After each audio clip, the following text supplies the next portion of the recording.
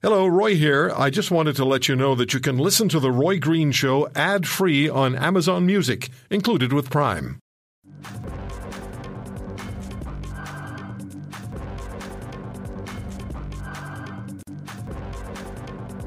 Most of you will have been aware of this story, but I want to find out more. Now, there was a bombing attack on migrant camps in Libya. And that bombing attack resulted in dozens of people dead or seriously injured and wounded. And that's deeply concerning. The issue of migrants and migration, one that is debated nationally and internationally. But when you've got nothing and you're in a camp and you're being bombed and dozens of people lose their lives, including kids, and people are injured. That's absolutely just grossly disturbing. Craig Kenzie is with Médecins Sans Frontières, Doctors Without Borders. And Craig is a project coordinator for migrants in detention centers in Libya. He's back in Canada right now. He joins us from Vancouver. Craig, thank you very much for taking the time. Thank you for having me. What do you know about these bombing attacks? What happened? Who's doing this? Well, we're not forensic military experts, so we don't have the resources to say who specifically did the bombing. But it is in the GNA government held side territory, and in close proximity to military targets that are in support of the government. But what we do know is that there were over 60 refugees and migrants that are in these detention centers, and I would refer to them as detention centers as opposed to like a refugee camp. These are people that are locked in warehouses, in behind steel doors under lock and key for the vast majority of their time. There were 60 killed, and at least 70 more that were seriously injured. So why are they under lock and key? Have they broken laws, or is it just more convenient for their captors to hold them there?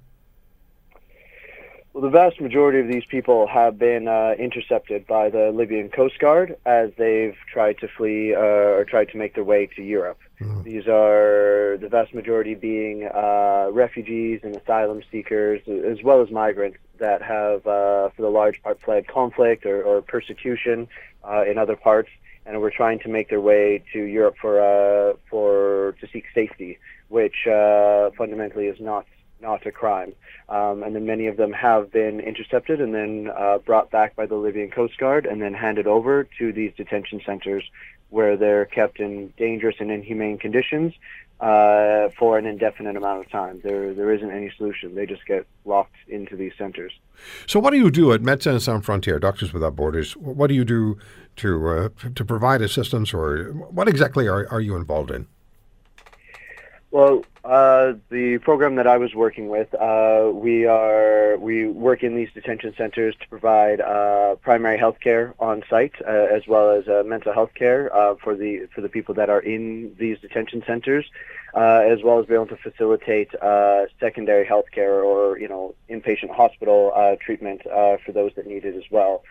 We do quite a bit working with tuberculosis, which is a major issue for a lot of people that have contracted it on their journey, especially when they've been in these trafficker camps, and as well try and make sure that there is a minimum amount of water and sanitation that are in these facilities, as well as continue to be able to lobby and advocate for people to no longer be held in these detention centers. So if any of us who live a North American life were to be dropped into one of these migrant detention centers, how would we do? Not very well. I mean, these are far from international standards for keeping anyone in detention. Yeah, that's the point I wanted to once hear. again emphasizing that these people haven't committed crimes. Mm-hmm. They were, like you said, majority refugees and asylum seekers that were just trying to seek safety. Many of them have had absolutely harrowing journeys from the various countries, many from sub-Saharan Africa, but also people coming from Bangladesh, from Yemen, from Syria, that along the way a lot of times have been abducted by traffickers, have been tortured and extorted for money from family members or abroad to be released as they go through their journey, and then to finally be put into these conditions indefinitely is just terrible. Yeah, their intention is to get to Europe, where they're increasingly unwelcome, and the Italian government has turned away ships with migrants arriving in Italy's ports. You can see the points of some governments saying, "Hey, we just can't handle it anymore." But when you describe what's happened to these people, and I was just I found it abhorrent that people who are detained in this manner, human beings that are detained in this manner, are bombed without any opportunity to defend themselves, and so many of them lose their lives. It really puts a human face to it all, and I admire what you guys do at Médecins Sans Frontières, Doctors Without Borders, because you're on the front lines, whether it's in Libya or the Democratic People's Republic of Congo and with Ebola. Well done. Thank you. I mean, these people, I would say, not just seeking a better life, but many of them are just seeking safety. Yeah. People have come from conflict zones that have actually fled the exact kind of thing that just happened to this group in Tajura. Yeah. They've been afraid of bombs or mortars or tanks or being, persecuted in their own countries, and then along the way trying to seek safety, not just a better life, but safety and refuge, that they get put in these centers where this has happened. I mean, the coordinates for these locations, these are fundamentally civilians that are inside these, and including women and children, right. And that these coordinates have been shared with all of the armed groups, so everyone knows that these are detention centers and what they represent. Yeah. One of the issues is that many of these detention centers are in close proximity to the front lines, active front lines, where we're seeing tanks and artillery and mortars going on. Craig, I have to stop you because we ran out of time, but I appreciate you coming on the show. I wanted to hear about this, and thank you very much. All right, thank you. All the best. Craig Kenzie joining us from British Columbia.